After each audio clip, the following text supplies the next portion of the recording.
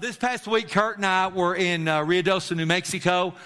We spoke at a retreat. We were there Tuesday through Friday. There's a Christian school in El Paso, Texas called Jesus Chapel, and they start their year with a retreat. And Kurt and I went, and we ministered to their students. We ministered to their staff, and we had an incredible time. And we didn't go on our own. We went with you and with your support and with your prayers. Tulia Christian Fellowship, you sent me, you sent Kurt, and because of your prayers, because of your giving and your faithfulness, we ministered to them. Now, several amazing things happened, but what I have here in front of me is I have a note written by a high school girl. Her parents are planting a church in Juarez, Mexico. And they live in El Paso. They go across, and they're doing church over there. And she wrote me a letter. Unbeknown to me, she had some things going on in her life. And God really touched her and really ministered to her. And so I wanted to share with you the note that she wrote me. She said, I just wanted to thank you for what you said to me last night. Now, she's talking about what we preached. My parents work really hard to tell everyone about God. It breaks my heart to see how much they give up and to see how the people don't realize the things they stop doing. We don't have a worship group. I sing without music. Now they're planting a church. I give classes to the children, and sometimes I start to think, why are we doing it? Why are we giving up our time for people who aren't going to church? I know I'm not perfect. I've done things I'm not proud of. When I stand in front of the people in church, I want to raise my hands and worship God, but there's always something reminding me of what I've done and telling them, now you're a Christian. But now I know that God has washed me of my sins. Thank you. I needed to hear what you had to say. Her name was Eileen. And God moved on her. God moved on the kids that were there. And I just want you to know it, and I want to thank you. Thank you for sending us. Thank you for all that you do to make church work here, and that we can take what we have there. One of the young men told me, he said, what y'all have is too big for Tulia. And I said, exactly right. I said, that's why God sent us here to minister to you. And so I'm grateful for everything that God's doing here. Amen? All right, I'm going to finish my series this morning. We've been talking about the Bible explained in 2 words. And when we first started this series, you may think, well, how in the world can we do that? But that's what we began with. And we found out that the Old Testament can be described in 1 word, and that word is do. You had to do things to get God to be pleased with you. They lived under the Old Covenant. They lived under the law. In Deuteronomy 28, 1 through 14 is a list of the blessings. And if you obeyed God, you got the blessings. Then after verse 14, through the end of the chapter, is the curse. So basically the way it worked in the Old Testament was if you were obedient. Now, not sort of obedient. Okay, you couldn't kind of be obedient. You had to keep the law perfectly. And if you did, you were blessed. If you didn't, you were cursed. That's the Old Covenant. You and I don't live under the Old Covenant. We live under the New Covenant. And one word that describes the New Testament and the New Covenant is the word done. Jesus has done it. Jesus has paid the price. In the Old Testament, it was due. In the New Testament, it's done. So that's how we started this study. And so I want to continue to read to you this morning. I'm going to go to Galatians chapter 3, verse 13 and 14. I'm reading in the New King James translation. Listen to what it says. It says, Christ has redeemed us from the curse of the law, having become a curse for us. For it's written, cursed is everyone who hangs on a tree. Stop right there. Jesus took your curse. Jesus took my curse. What curse are you talking about, Pastor? The curse of sin, the curse of disobedience. It says that Jesus hung on a tree. The tree is a reference to the cross. I had somebody come up to me after church and say, why did Jesus have to die on the cross? He had to die on the cross because the law said in Deuteronomy, if anyone was crucified, if anyone hung on a tree, they were cursed. Now, we found out a couple of weeks ago that the primary way of capital punishment then was stoning. Jesus couldn't be stoned because it wouldn't take the curse. So Jesus went to the cross and he took the curse of your disobedience. Listen to it. It says, for it's written, cursed is everyone who hangs on a tree, that the blessing of Abraham might come upon the Gentiles. Why does it say might? Because you have a part to play. You see, the key to the new covenant is faith. Father, I thank you that the promises belong to me and I receive it. It says that we might receive the blessing of Abraham, that it might come upon the Gentiles in Christ Jesus, that we might receive the promise of the Spirit through faith. Listen to me, you're not under a curse. If you know Jesus is your Savior this morning, the curse has been reversed. You're not under a curse. God's not the problem, He's the answer. That revelation changed my Christianity. When I found out that God was for me and not against me. See, I grew up thinking a lot of times in my life that God was after me, God was against me. Kurt loves to say, if God wants to get you, you'd be got. Amen? Yeah, if God wanted to get you, you'd be God. But God's for us and not against us because the curse has been lifted. I'm going to go to Galatians 3:26.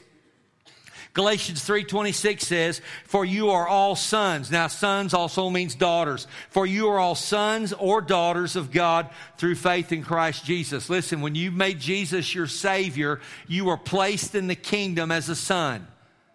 You're not a slave. You're not an orphan. You're not a servant. Don't miss this.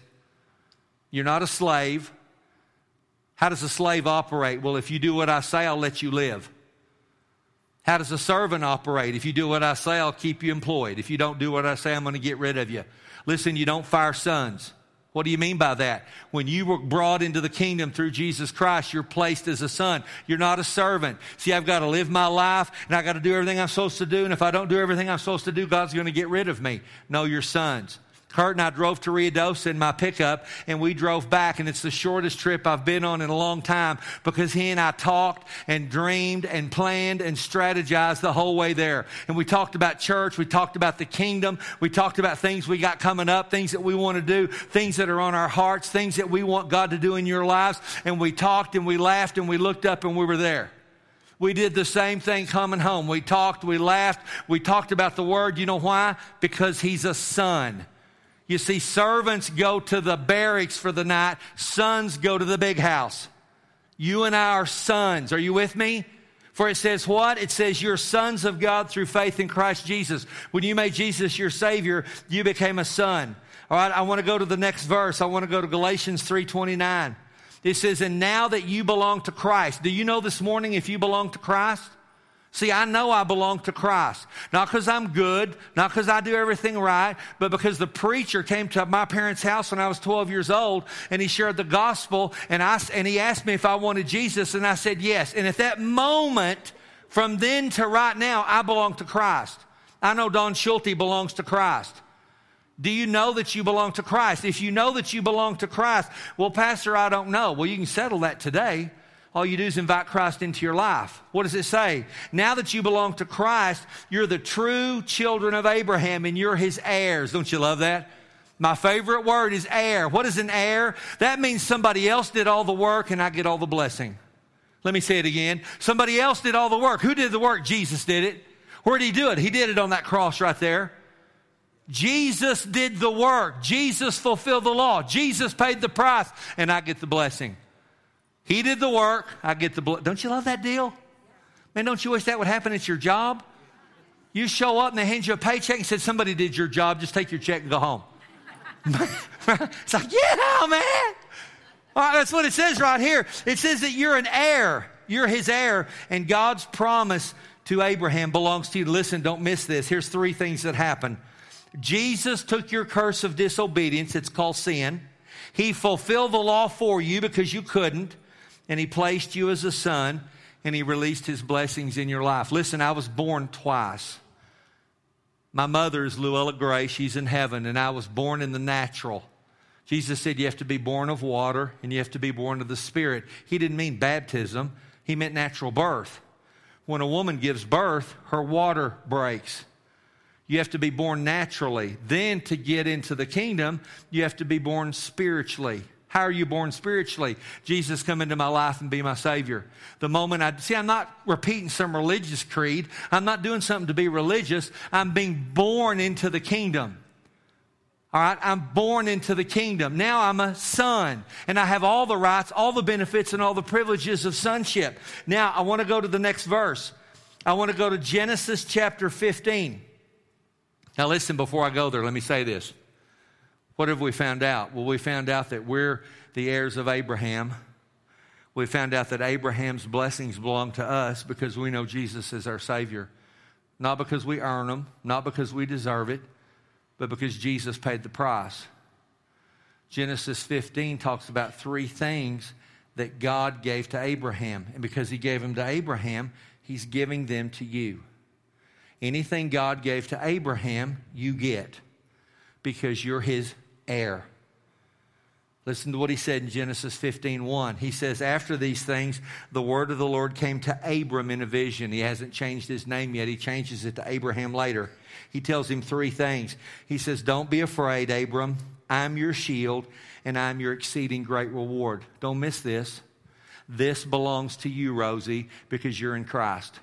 And God's telling you this morning, because you're in Christ, you don't have to be afraid. Don't worry about tomorrow. I got it. He also said, I'll be your shield. Then the third thing he said is, I'll be your exceeding great reward. Now, I want to remind you of a verse. I want to go to Isaiah 41:10. Listen to what it says. Isaiah 41:10 says, fear not, for I'm with you. Jesus said, I'll never leave you or forsake you. Listen, there's never a moment in your life that you're alone. I did a funeral this past week, and one of the things I said in that funeral is sometimes people can be tormented because they think about how a person dies. And they think, well, if that person died, they died alone. Listen, no one dies alone. No one dies alone. Listen, it doesn't matter the circumstance of the death of your loved ones. Jesus comes, the angels come, and they carry them home. They're not alone. All right, you're not alone. Why? Jesus said, I'll never leave you. I'll never forsake you. Fear not, I'm with you. Doesn't matter if you feel it. Doesn't matter if you get goosebumps. He said, I'm with you. The second thing he says is, don't be dismayed, I'm your God. What does that mean? You don't have to worry. You don't have to worry. What about the economy, Pastor? I'm not dismayed. What about the election, Pastor? I'm not dismayed. Hey, I've heard my company might close and I might lose my job. I'm not dismayed. Hey, I'm concerned about prices. I'm not dismayed.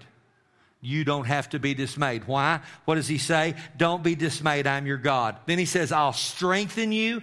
I'll help you. I'll uphold you with my righteous right hand. Wow. Isn't that good? He said, hey, don't be afraid. You don't have to be afraid. The second thing he says is, I'll be your shield. Now, we know what a shield is. A shield is like for fighting. It's for a battle. And you hold your shield up. You have your sword. The Bible talks about putting on the armor of God. And I have my shield. So when the fiery darts of the wicked try to come against me, I have a shield. Do you know who my shield is? God is my shield. He's your shield. What did he say? I'll be your shield. That means that if you got to get to me, you got to go through God first.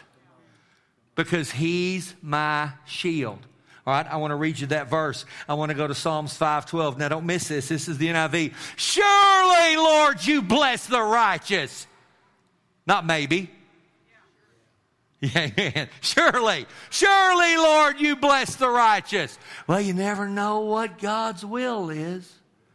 Yes, we do. I'm going to talk about those folks here in a little bit. Now, not in a hateful way, but just I'm going to mention them. Surely, Lord, you bless the righteous. Listen, you know what's in your future? Blessing. Do you know why? Because Jesus is your Savior and because you're the heir of Abraham. And it surely belongs to you. Surely, Lord, you bless the righteous and you surround him with favor as with a shield. Listen, your business has favor.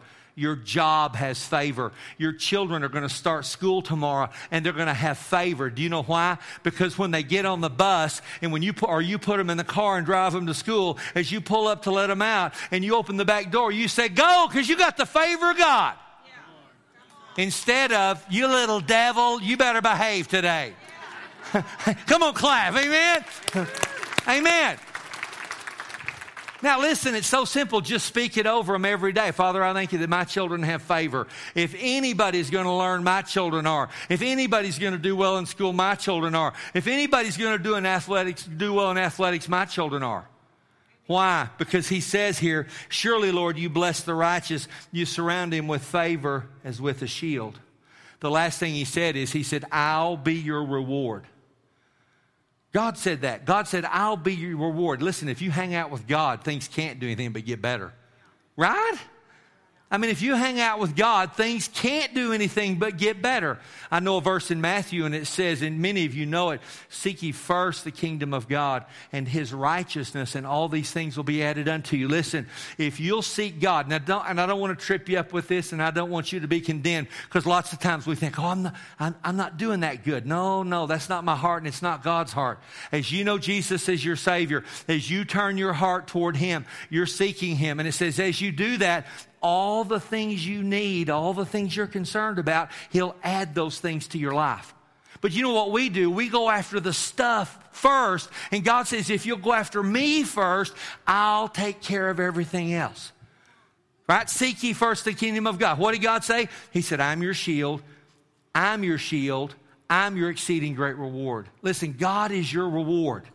God Himself said to Abraham, I'm going to be your reward. And He's also saying He's going to be your reward. Amen? Praise God. All right, I want to go to another verse. I want to drop down to Genesis 15:11. Genesis 15:11. Now, you remember we talked about how God cut covenant with Abraham. What's a covenant? All a covenant is an irrevocable agreement. It's all it is. It's an irrevocable agreement. You see, God made a covenant with Abraham. He made an agreement with Abraham. And that agreement, that covenant, is still in effect today. So the promises in that agreement belong to you today. Now, you and I live in a new covenant. That covenant was established by Jesus Christ, and it's still in effect today. Do you know when I die, when my heart beats its last breath, I'm going to heaven? And I'm going to be with Jesus Christ, my Savior, for all of eternity. Do you know why? Because of a covenant that Jesus Christ made, and I said I want it. And it doesn't go away. It doesn't pass away. You still get it today. So God tells Abram, He goes to Abram and He says, hey, I'm going to bless you. And He says, how do I know you're going to bless me? Well, the way I'm going to show you that I'm going to bless you is I'm going to cut covenant with you. Abraham understood a covenant. What did he say? He said, hey, I want you to get a ram. I want you to get a calf. I want you to get some animals. And I want you to cut them down the middle and lay their pieces out. And then when you would cut covenant, they would walk through the pieces and they would say some words. And they'd say, hey, everything that I have is yours. Everything that you have is mine. And if I had armor, if I cut covenant with Don, I'd give him my weapons. He would give his weapons to me. That's why the New Testament says you have the armor of God. Do you know why you have the armor of God? Because it's God's weapons, and because you're in covenant with Him, He's given them to you. Isn't that unbelievable? Isn't that amazing? It's not your armor, it's God's armor. The shield of faith is God taking my place. The sword of the Spirit's the Word of God. He's giving you His weapons. Why? Because you cut covenant. I heard somebody say one time, and I love this, that when you put on the armor of God, the devil can't tell whether it's you or Jesus. Because you look just like Him. And the way he knows it's when you open your mouth. Ha ha! I wonder why my life's the way it is. Well, that's not Jesus. Right? So he cuts these pieces in half. He puts Abraham in a sleep. God shows up in the form of fire, and He walks through the piece for Himself. And then He turns and He walks through for Abraham, and He makes an everlasting covenant with him. And that covenant still stands today, and those blessings belong to you. But before God shows up, here's what happens. Those pieces are laying out on the ground, and the buzzards show up. Let me read it to you in Genesis 15, verse 11. Some vultures swooped down to eat the carcasses, but Abram, chased them away. Now, don't miss this. I talked this about last week, but I want it to sink into your heart. God said, I'm going to make a covenant with you, and I'm going to bless you, and I'm going to take care of you, and I'm going to bless your children. I'm going to bless your grandchildren. I'm going to bless your job. I'm going to bless your business. These pieces of animal are laying out there, and the buzzards show up. And Abraham has to get rid of the vultures. He has to get rid of the buzzards. He has to shoo them off the carcasses. Because if he doesn't, they'll defile those pieces. Listen. Oh, don't miss this. You got some vultures in your life, and they want to swoop in, and they want to tell you that God's not who He says He is, and that you can't trust Him, that you can't take him at his word. It's all good in church and everything. And when Rusty talks about that, it's so amazing. But it isn't going to happen for you because for whatever reason, you're disqualified. And it may be somebody close to you. It may be a family member. It might be your aunt. It might be somebody you love and respect. It may be somebody at work. But you got vultures in your life. And when you decide to step out and when you pull up and dump your kids off at school and you say, man, y'all go with the favor and the blessing of God today, somebody's going to show up that day and say, well, you never know what's going to happen. You never know what God's going to do. They're buzzards. They're buzzards. And you know what you got to do with buzzards? You got to shoo them off. You got to get them out of you. Now, I'm not saying you tell your aunt in front of her, you buzzard, get out of here. Something bad will happen, right? No, right. Years ago at a men's retreat, Jimmy Evans preached that you need to pray that your wife has peace in her mind and has sense enough not to do it in front of her. Okay, so I learned a valuable lesson there, right? You know, if you pray over your wife in front of her, Lord, just give her peace in her mind. She'll be like, what are you talking about? What? Right? Okay, so you don't do it in front of them, but here's what you do. You don't listen to what they say. You don't take to heart their unbelief. You don't take to heart that unbelief. See, you dare to step out and trust God. You dare to step out and trust God. And then those around you, what are they going to do? Well, you can't trust God. They'll have all the reasons why it won't work. You recognize them as buzzards. Now, here's what I want to do. I want to challenge you. I want to challenge you this week to listen to people in your life. And I want you to recognize how many buzzards you have around you that you didn't know were around you. Now, that doesn't mean you don't love them. Don't misunderstand me. That's not my heart at all. But my heart is you choose to trust God and His Word. You don't take on their unbelief. Now, it might not even be a person. Maybe it's your own heart. Sometimes the loudest voice you hear is the one on the inside of you. And sometimes that voice can be a voice of fear, doubt, and unbelief. Maybe it's discouragement. Maybe it's depression. Maybe you think, well, I tried that before and it didn't work. It may be that. But recognize you've got to get the buzzards off the promise. How do I do that, Pastor? You just hang on to the promises of God. Father, I thank you. I'm not afraid. Father, I thank you. You're my shield. Father, I thank you. You're my great reward. And I'm hanging on to the promises. And when it doesn't look good, I'm shooing the buzzards. When it doesn't seem right, I'm shooing the buzzards. When somebody says this isn't going to work, I'm shooing the buzzards. Now, I want to go to one more verse this morning. I want to go to Galatians 4. I'm going to start reading with verse 4, and I'm reading out of the New King James. It says, when the fullness of time had come, God sent forth His Son, born of a woman, born under the law. I want to see you two things. Jesus had to be born of a woman. The only legal way into this planet is through birth. All right? The only legal way into this planet is through birth. So He had to be born of a woman. The second thing it says is that He was born under the law. What does that mean? That means that He fulfilled the law for you. He was under the law. He walked the law out. He kept it perfectly for you because you couldn't do it. Are you with me? All right, listen to what it says next. It says He was born of a woman, born under the law, to redeem those who were under the law. The word redeem means to purchase. He purchased you out from under the law. You're not under it anymore, that you might receive the adoption as sons. Now, the word adoption means to be placed as a son. When you made Jesus Christ your Savior, you were placed as a son. You're not under the law. You're not under the curse. Let me say it one more time very clearly. You are not cursed. God is not cursing you. God is not wanting to curse you next week. God is not deciding if you're good enough that He's not going to curse you. You're not under a curse because the curse was put on Jesus. Please hang on to that. Please hang on to that. Let me read the next sentence. And because you are sons, God has sent forth the Spirit of His Son into your heart, crying, Abba, Father. Listen, you know what the promise of the New Testament is? Jesus lives on the inside of us. You see, in the Old Covenant, Jesus lived in a building. He lived in the temple in the Holy of Holies. But now Jesus lives on the inside of me. When we were at the retreat, Kurt and I ministered to the adults, we ministered to the students, and when it got down to the end of the last night, they wanted to pray for us. So the students all came up, and Kurt and I are up front, and all these high school boys and girls get around me, and they all lay their hands on me, and there's so many of them, they have to kind of do a second circle, and they've got their hands on me, and they're praying. All right, and they're praying that God's grace and blessing will be on me, and I'm receiving it. But there were two girls that when they touched me, I felt fire flow into my body. Now, let me explain to you what that is.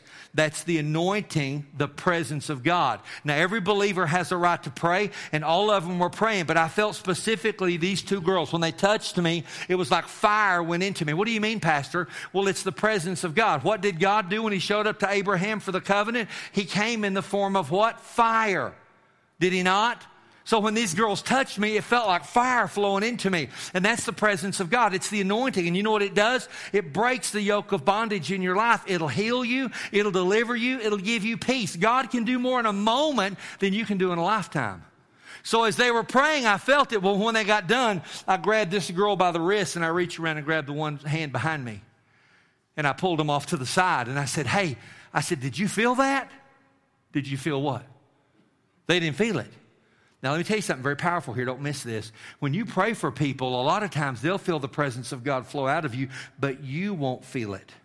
They didn't feel it, but I felt it. And I said, have y'all ever prayed for people before? Well, they're teenage girls. Of course they don't pray for people. And I don't mean that wrong, teenage girls. Okay? But some of you do. I know. Some of you are laughing. Y'all do pray for people. But they have never prayed for anybody before. And I said, God's anointing is on your hands. God's anointing. Now listen, every believer has the anointing. Don't sit there and think, oh, I wish I had that. But there was something special stirring in them. And I encouraged them. I said, pray for people. Don't be afraid. If your grandma's sick, don't be afraid to put your hand on her and pray. If your brothers and sisters or your parents, listen, can I encourage you? Pray for each other. Pray for each other. If somebody is in your family sick, you don't need the preacher. You got Jesus on the inside of you. And it doesn't matter if you feel anything or not. Put your hands on them and pray. And I encouraged them, and I said, God wants to use you to pray for other people. Now, don't miss this. And because you're sons, God has sent forth the Spirit of His Son into your heart, crying, Abba, Father. Jesus lives on the inside of every single one of you that know Jesus. When Lou puts her hand on me, or I put my hand on Lou, and I pray in faith. See, that's why the Bible says lay hands on each other. Pray for each other. See, and this long-distance prayer works. I do it all the time. But when you touch somebody in faith and you say in Jesus' name, the life that's in me, that's Jesus, flows into them. Now, whether you feel it or not. And then it says that our hearts cry, Abba, Father, which means what? Daddy. Daddy. It's a term of affection, right? It's a term of love, right? See, most Christians don't have that kind of relationship with God, but you can have that relationship. It belongs to you. Daddy, Papa, Abba, Father, Daddy, I love you. You know how when you're little, you call your dad Daddy, and then you kind of get old and mature, and you kind of quit doing it, right? You know what I mean, right? You know, Daddy, and then you kind of get older, and it's like, you know, Dad, you know. You know what I mean? You know, I'm a hugger, and, you know, I always want Kurt to hug me, but we work together, we eat together. He said, Dad, if I hugged you, that's all I get done. I'd have to hug you 25 times a day. And I'm thinking, what's wrong with that? You know, every time I see the boy, I want him to hug me. And he's like, why don't we do one a day and be done? It's like, no, I need more than that. I can be kind of emotional. You know what I mean by that? I mean, it's never enough, all right? Listen, you have that father relationship, that daddy relationship. Listen to it. Our hearts cry, Abba, Father, Daddy, Papa. I dare you this week when you pray. First off, I dare you to pray. I dare you to pray. All right, and then when you pray, start your prayer off with Daddy. Daddy, I want to talk to you. You'll feel like, oh, man, you know, I don't know about that. Do it. Do it. That's what the Scripture says. Then it says, therefore, you're no longer a slave, but a son. Isn't that good news? Don't we sing a song about that? Yeah, I'm no longer a slave, but a son. And if I'm a son, and I am, and you are, then I'm an heir of God through Christ. Now, I want to end with one truth this morning. All of this teaching for all these weeks has been about how we're Abraham's heirs and the promises God gave to Abraham belong to us. Let me show you this. This is amazing. It also says you're the heir of God. Listen to it. Then, let me just read the whole verse. Therefore, you're no longer a slave, but a son. And if I'm a son, then I'm an heir of who? God. I'm an heir of God through Christ Jesus. I've been saying this for weeks. Let me just say it to you one more time this morning. You're God's son. You're God's daughter. And all He has belongs to you. Now, in the Old Testament, you can study. There's all kinds of names in the Old Testament for God. And they're amazing. They're good to study. There's nothing wrong with it. But did you know in the New Testament, the only name Jesus used for God was Father? He didn't say El Shaddai. He didn't say any of those other names. And those names are good. He called Him Father. Do you know what Jesus came to do? He came to reveal to you God as Father. Father. He's my Father. He's my daddy. He's my papa. And I'm His son. And you're His son. You're His daughter. And I'm His heir. He paid the price. I get the blessing. When you and I are walking the streets of golden heaven and we see each other, and I'm going to throw myself on you, and I'm going to hug your neck, and you're going to hug my neck, and we're going to go, ah! That's what we're going to do. You know that, right? Yeah, you're going to be so excited to be there. And you know why we're going to be there? We're going to be there because the covenant's still in effect. Jesus paid the price, and we're the heirs of God. And we're going to enjoy God's presence. We're going to enjoy each other for all of eternity. Amen. Y'all stand up. Let's pray.